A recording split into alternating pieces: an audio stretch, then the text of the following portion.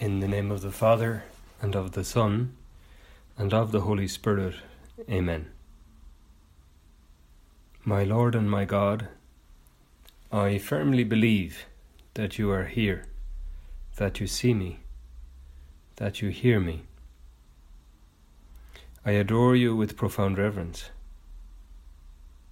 I ask you for pardon of my sins and grace to make this time of prayer fruitful.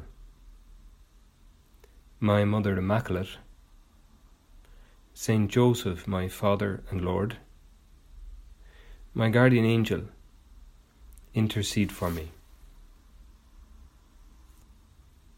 In this period of prayer, of mental prayer, of meditation, we seek to enter into the presence of our Lord, which in a sense is very easy because in Him we live and move and have our being. You, Lord, are closer to us than we are to ourselves, as St. Augustine said. In this sense, prayer is always deeply personal, non-transferable, inalienable, between you, Lord, and me. In this prayer, Lord Jesus, I seek to listen to you. I want my soul to be attentive, open, loving. And in this prayer, I also want to speak with you, face to face, heart to heart. So prayer is always personal, and at the same time it's social. We pray always as individuals, but as members of this family with such deep bonds, which is the Church of God, God's family. As St. Josemaria said, we all need a lot of company from heaven and company from earth. And in the opening prayer of our meditation, we invoked the help of Our Lady, Saint Joseph, and our guardian angel. And in fact, whenever we pray, we are, to use the phrase of the letter to the Hebrews, we are surrounded by such a great cloud of witnesses. We are praying within the warmth, the company, the presence of a family in communion with the whole Church. What a beautiful thing to consider. Our prayer is personal, but it's also always family prayer. And among the children of God, we find the holy angels and archangels, beloved by God, creatures of God, beautiful in their being, in their creation. And as we consider the archangels, at least the three whom we know as named as such from Scripture, Michael and Raphael and Gabriel, we can remember that, as Benedict XVI pointed out in a homily as Pope in 2007, he says, all three names of the archangels end with the word El, El, which means God. This is true. Michael, Gabriel, and Raphael, they all end with the word El, which means God. And the then Holy Father, Benedict, said, God is inscribed in their names, in their nature. Their true nature is existing in His sight and for Him. And this actually is essential to the nature of all the angels of whatever rank. We could say the first function of the angels is to give glory to God, to be with God, to be from God, to live from God. They are adorers of the Lord. So on this feast of the holy archangels, perhaps we can think firstly of this, which is their first characteristic as creatures of God. They are adorers of God.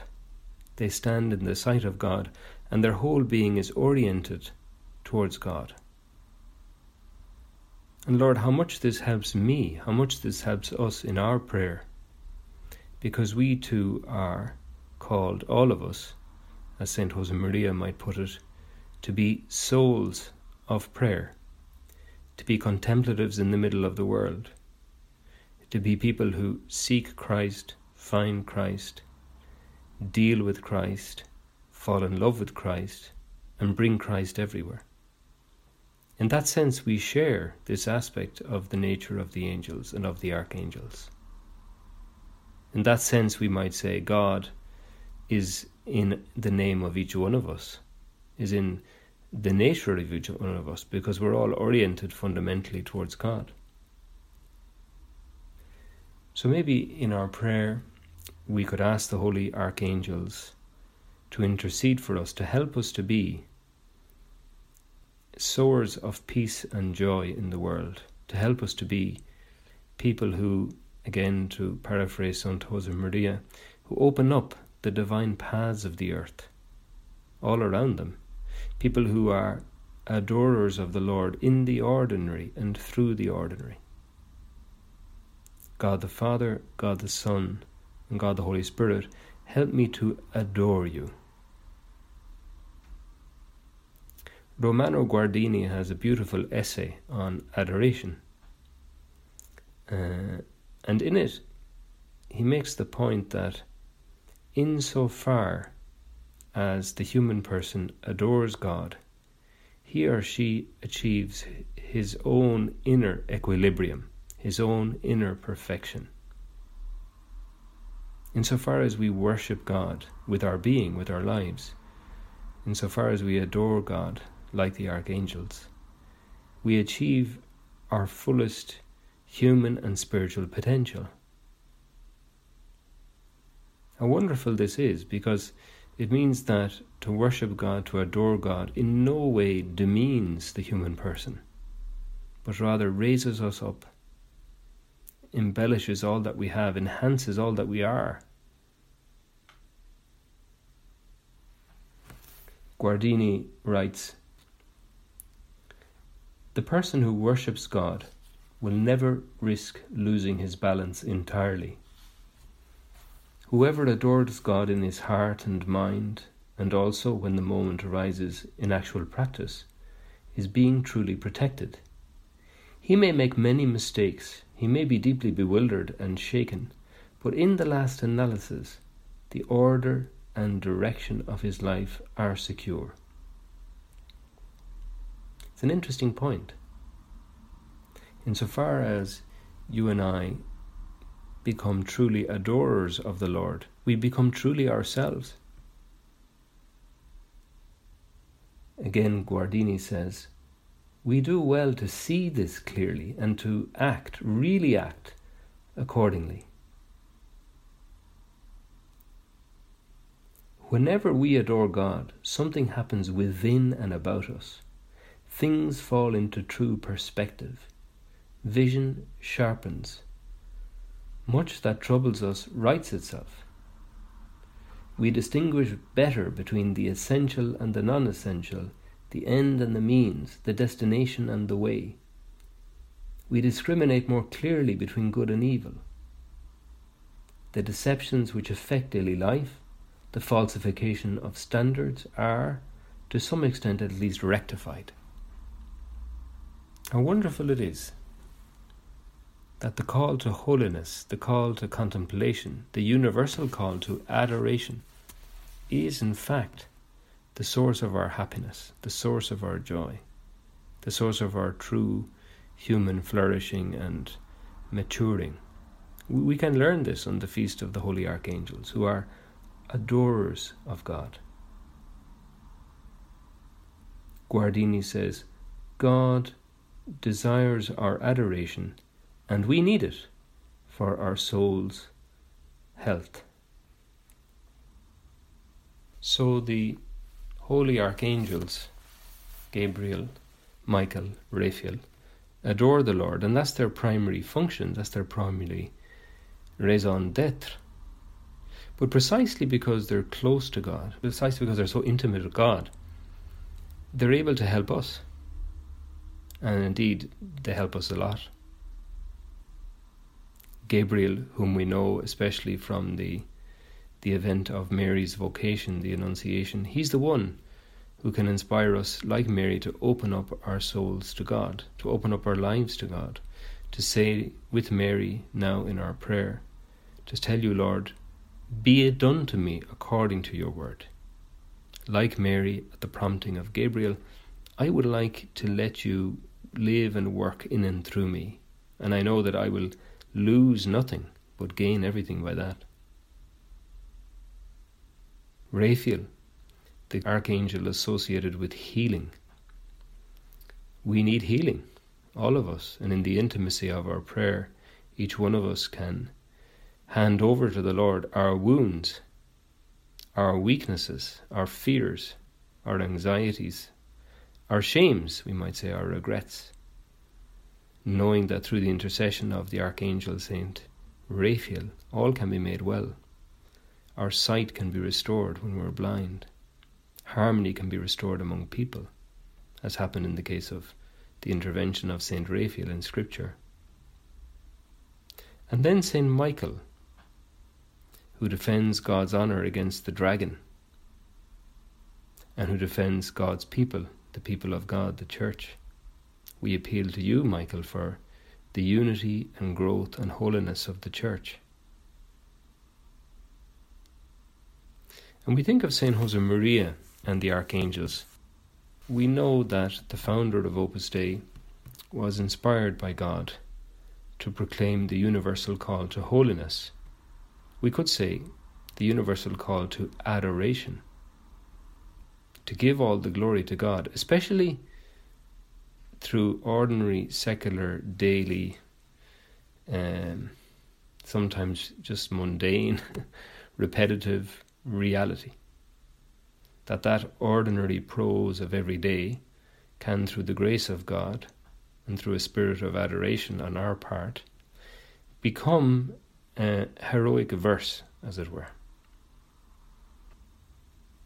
Every aspect of our lives can be adoration and love. And perhaps therefore it's not surprising that St. Josemaria entrusted the apostolates of Opus Dei in a special way to the care, to the intercession of the archangels Michael, Gabriel and Raphael. Specifically, this occurred on Thursday, the 6th of October 1932. We notice that's 70 years to the day exactly prior to his canonization. Well, on that day in 1932, St. Josemaria was doing a retreat in the monastery of the Discalced Carmelites in Segovia, in the very chapel where St. John of the Cross, to whom he had a particular devotion, was buried. And while he was doing his prayer there, he was moved or inspired to entrust different aspects of the apostolate of Opus Dei to the holy archangels. Under the patronage of Saint Raphael would be the work of Christian formation of young people. What's known as the work of Saint Raphael is that broad apostolate carried out by the prelature of Opus Dei all over the place, trying to bring Christ to young people, help young people to seek holiness in and through their daily life. And then to Saint Michael the Archangel, he was moved to entrust the work of and with those members of the work who received the vocation to celibacy and who were to sanctify their work and be available for the apostolate in different ways. In this case, we're speaking about the numeraries and associates. He placed them in the care of Saint Michael, under the patronage of Saint Michael, for their formation, for their holiness. And then the married people who take part in the apostolate of the work, be they supernumeraries or cooperators or others who take part in any way in the apostolate of the work, they are entrusted to the work, to the care of Saint Gabriel. And it's not surprising, seeing that Saint Josemaria was, I suppose, is outstanding in preaching the call to contemplation, to adoration, in and through the ordinary things, that ordinary work would become adoration, that marriage would become adoration, that family life would be adoration, recreation and sport, agriculture, technology, culture, health, sickness, exercise, scientific research, whatever. All this would be adoration. It's not surprising that he would have that devotion to the archangels who stand before the throne of God, who kneel before the throne of God in adoration. Finally, in our prayer, we consider how for all of us in the church, the archangels are our great allies. Because it is true, life is a battle, life is a struggle. That's what the book of Job tells us. Man's life on earth is a struggle. Man's life on earth is warfare. There is, undoubtedly, we experience it all the time, a battle going on between good and evil. Satan, the devil, exists, a reality that Pope Francis often reminds us of. Satan is not simply an image of evil or some kind of symbol. He's a fallen angel, very clever and insidious. That's why we have the help of the good angels and of the archangels. We're not alone. We're not alone in our battle. That can give us great peace, because it's true. We live in a state of spiritual warfare, but that doesn't mean we live in a state of anxiety or that we lose our serenity, even if we do suffer at times or if we're disappointed or under pressure. We do have the angels and the archangels always on our side. They're like our older siblings in that sense. And we can think, of course, of the Holy Sacrifice of the Mass and the first part of the Eucharistic prayer, which is called the preface. And that's the variable part of the Eucharistic prayer. The preface is always a prayer of thanksgiving. It culminates in, you might say, an outburst of joy in the Sanctus, the Holy Holy. And when we say the Sanctus or sing it, I suppose, if possible, it's always appropriate to sing it. It's not always possible to do that, but let's say spiritually, you could say we always sing the Holy Holy in our hearts. The Church sings that song because it's a song of joy and of victory. Well, we always sing the Holy Holy in the company of all our heavenly friends, all the angels and the saints, and the archangels and the cherubim and the seraphim. We are not alone. We are always surrounded by a great cloud of witnesses. We're all called by this vocation of adoration to orient ourselves to the Lord, which in no way diminishes us. We could say that the trick of the devil or the deceit of the devil is somehow to try to convince us that by giving ourselves completely to God, we stand to lose, that we lose out. Whereas those who truly adore the Lord, like the Blessed Virgin Mary, like Saint Joseph, like the archangels, like so many ordinary men and women down through history who adore the Lord through their ordinary lives, they all teach us that adoration is our vocation, not just in the spiritual sense, but in the human sense. It's the way to true life. I thank you, my God, for the good resolutions, affections, and inspirations you have communicated to me in this time of prayer. I ask you for help to put them into effect. My Mother Immaculate, Saint Joseph, my Father and Lord, my guardian angel, intercede for me.